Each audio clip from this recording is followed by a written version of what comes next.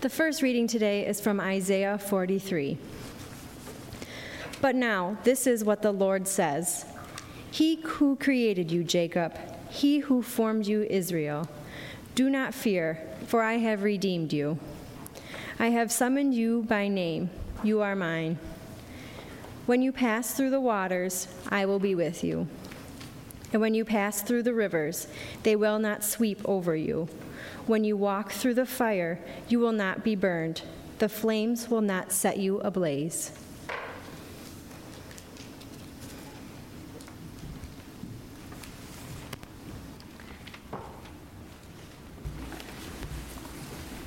The second reading is from Mark 4. Listen to what the Spirit has to say to us today. On that day, when evening had come, he said to them, "Let us go across to the other side." And leaving the crowd behind, they took him with them in the boat, just as he was. Other boats were with him. A great windstorm arose, and the waves beat into the boat, so that the boat was already being swamped. But he was in the stern, asleep on the cushion. And they woke him up and said to him, "Teacher, do you not care that we are perishing?" He woke up and rebuked the wind and said to the sea, "Peace, be still." Then the wind ceased, and there was a dead calm. He said to them, "Why are you afraid? Have you still no faith?" And they were filled with great awe and said to one another, "Who then is this, that even the wind and the sea obey him?" For the word of God in Scripture, for the word of God among us, for the word of God within us. Thanks be to God. Will you pray with me? God, we thank you for this story of faith, the words from Isaiah, reminding us that you walk with us in those difficult places in life, and also of Jesus being in the boat with the disciples, reminding them that risk is not done alone, that you are with us, even as we feel alone. And so help us today as we reflect on these words to be open to your Spirit speaking to each one of us, a word of life, a word of love, a word of transformation. Amen.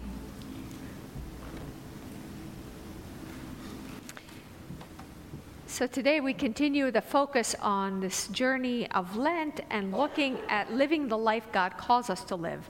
What does that mean for us to live the life God calls us to live? And today we're looking at being grounded and what that means in the life of faith, because being grounded could mean a lot of different things for people in terms of being grounded in the safety of your possessions, being grounded in the safety of your fame, your power, your accomplishments, whatever it is that the world says to us being grounded means, and promises us to feel safe if we have these different things that the world offers as an illusion for safety and for a sense of no harm coming our way.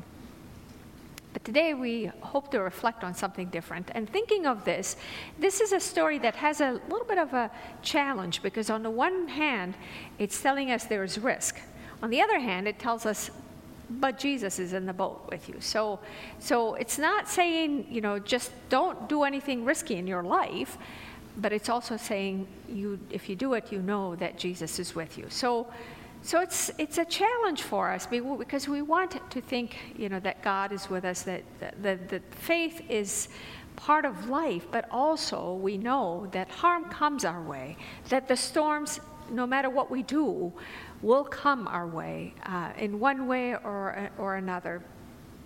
And I want to help us focus that this peace with the sea is really significant in the Bible. When we read about the sea, most of the encounters in the Bible show us that the people of Israel were afraid of the sea. They were land people. They were not people that liked going out on boats and seafaring. And actually, I just was thinking of Paul when he was on a missionary journey, and when there was a great storm. And if you think of that risk for him, because he was struggling, and there, of course, you could think of other stories. So sea is usually a symbol of a great fear for the people, great chaos, the unknown, but also a symbol of Rome. Rome was seen as controlling the sea, controlling with their ships, with their power. And we know that those who control the sea control trade, control the ability of the people to get out, and to control the ability of people to be ruled freely. So Rome was seen as also symbolized by the sea.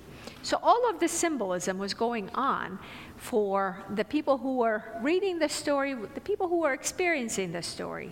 So there are several layers of meaning in this story for us. So we approach it and we look and think, okay, what was going on for them? How were they feeling that Jesus would ask them to go to the other side?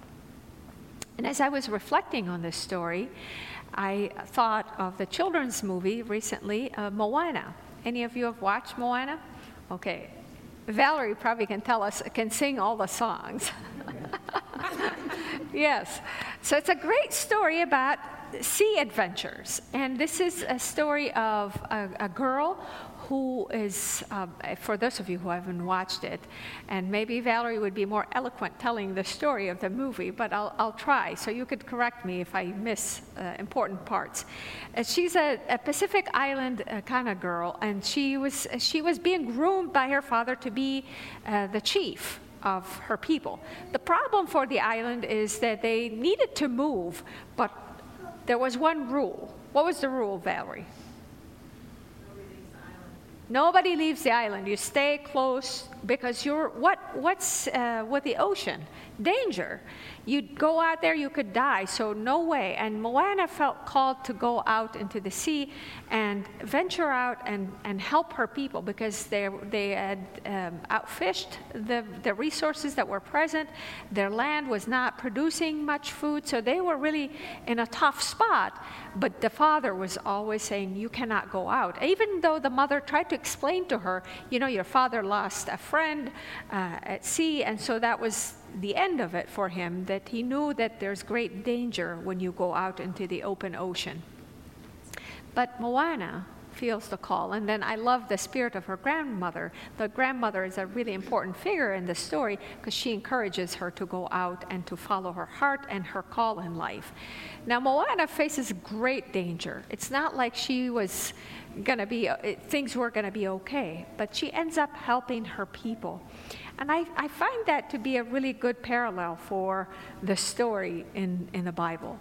It helps me see how these disciples were being called to go out to the other side. Now, what is the other side? The other side of the lake was the Gentile region.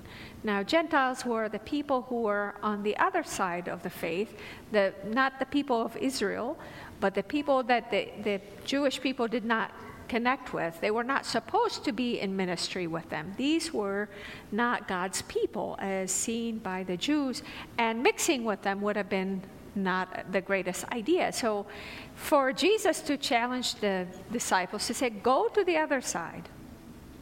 Imagine, this is not just go to the other side of the lake because we want to have ice cream on the other side.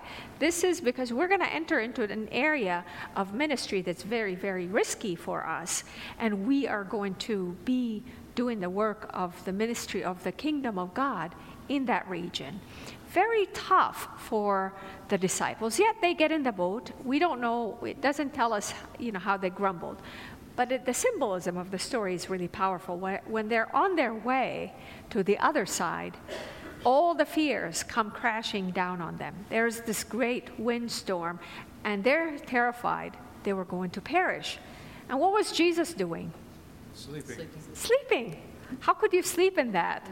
Who does that? And that's what they were feeling like. How could you be sleeping while we're perishing? What, do you not care? Have you ever had times in your life when you said, where are you, God? You don't care about what's happening to me. Look what's happened in Parkland, in places of deep suffering. Where are you? Wake up. Help us. Save us. We are perishing here. And so they wake him up, and then he gives them these words, peace, be still. Peace, be still. And it's a powerful statement. I mean, when you think of that, peace, be still. And these, of course, were words from Scripture that he was quoting. And then in verse 41, the reaction of the disciples is really interesting. The way we have it translated in most Bibles is that they were filled with great awe. Now that sounds good, doesn't it? Like, oh, wow, Jesus, you're wonderful. Isn't that great? Wow, this is amazing. But a more accurate translation of the Greek is to say they feared a great fear. They feared a great fear. When this happened in front of them, they were terrified. That was their reaction. And isn't it curious? Now, for me, it was like, what? Why were they so afraid? Why would they be afraid of this transformation?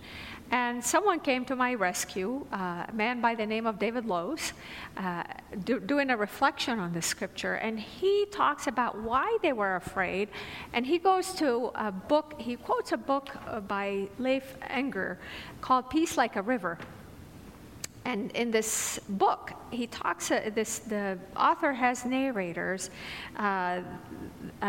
Reuben Land, the narrator in the story, tells the apparent miracle by which his father saved his life when he was just born. Then reflects on how often we tend to domesticate miracles, using the word to describe all manner of things that merit our attention and appreciation but are not miracles. And then he goes on to press the distinction. He says, real miracles bother people, like strange, sudden pains unknown in medical literature. It's true. They rebut every rule we all good citizens find comfort in. Lazarus, obeying orders and climbing out of the grave, and now there is a miracle. And you can bet it upsets folks who were standing around at that time, and for us today. So this is what he says. This is, I think, a very powerful statement, and it really struck me, and I hope that it will strike you in the same way to help you reflect on your own sense of order and sense of fear. People fear miracles because they fear being changed. Think about that. People fear miracles because they fear being changed. Now, at first you read this and you said, well, that's not true. I've been praying to be healed. I've been praying to be transformed by God. Why would I resist? But don't we resist? I always feel like, I want to be loving, but I don't want to be that loving. I want to be caring, but not that caring. That hurts, and I want to be safe, but not to risk my life and put everything on the line. And so he says, this is what David Lose says. He says, this is another source of great awe and the difference between awe and fear. And he says, make no mistake, Jesus is asking the disciples to change. In this very moment, he's drawing them from the familiar territory of Capernaum to the strange foreign land of the Gerasenes. And he's moving them from being fishermen to discipleship, to disciples. And he's preparing them to welcome a kingdom so very different from the one that expected or experienced before or wanted. So think about that. Most of us would not want that kind of transformation. We want Jesus to transform us, but not too much. We want to be familiar. And then one saying that comes to my mind often is that the devil you know. Why would we say that? Because even though we know it's the devil, we don't want to deal with anything unknown. The unknown really scares us. We like to have a hold on what's coming next. We like clear maps. We like directions. We like, how many of you like your GPS? Your phone and your GPS and all those things, because they make you feel grounded. I know where I'm going, and even if I mess up, it says recalculating. Okay, good. I can't be ever really off the map where I may get lost into an unsafe place. But faith requires that we let go of our hold, because most of the time it's your ego. Your ego is at work, who is really afraid of that change, who's afraid that if you let go of the way you are today, who knows what kind of person you're going to end up being? who knows what the world would look like if we let a different way really to be in existence. If we let something new to emerge, we don't know what it will look like.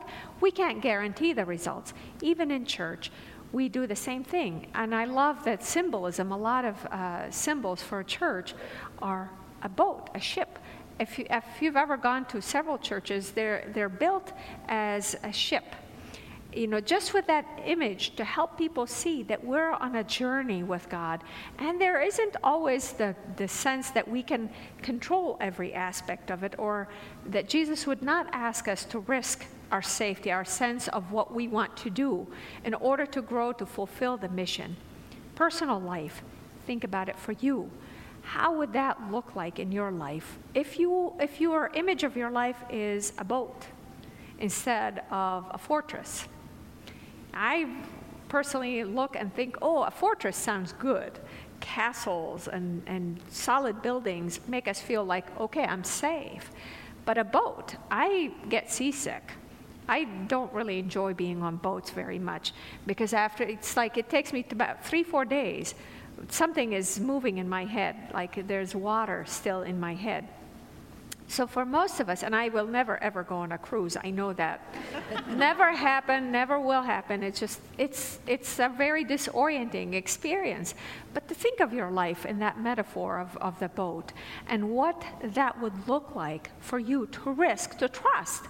Yes, there is risk and there's great danger, but also there's great transformation and promise and a fulfillment of who you are called to be as a person. And I love this Moana piece because imagine these people were supposed to be sea people, ocean people. They're living on an island. They're so close to the water, yet they're so scared of the water. We're disciples of Jesus. We are living on the edge with Jesus. He risked it all. And yet we feel a lot of times so scared of venturing out into the ocean that what if it destroys us? What if we become totally something new? What if I become a new creation, as 2 Corinthians 5 says? You are a new creation. The old is gone. Wait a second, but I loved some of this old stuff. And so today, I want to invite you to consider, what does that look like for you? And one thing that I shared in the first service, and someone added to it, and I'm glad that he helped me with this piece, was that the British Navy has a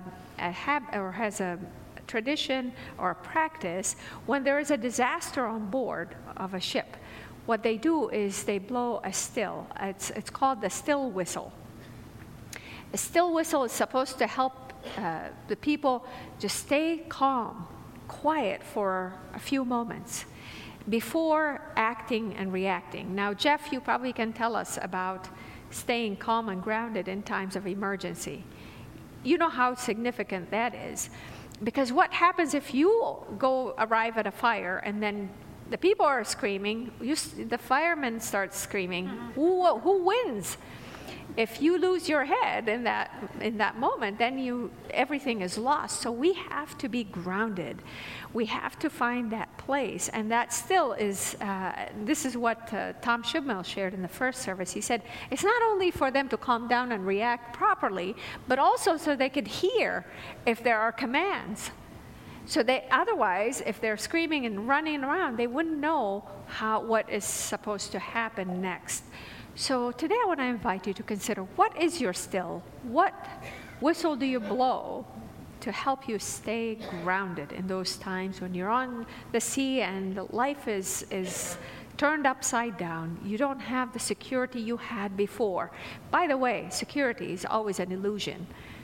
Because how could we say that life is going to stay the same? Life is always changing. Our choice is to allow the change to be transformative, or to allow it just to make us bitter and afraid. So that's the call today. Find what helps you feel grounded. Allow Christ to be your center. You're on the boat. You're changing. But allow Christ to be your guide in this. Don't allow the fears and the noises of the world to tell you the agenda. The agenda is clear. Christ is with you, and he will guide you. And in this life and more, in the life to come, we know we'll be safe. But our focus and our first rule, and the most important rule, is to know that Christ is in the boat. Amen.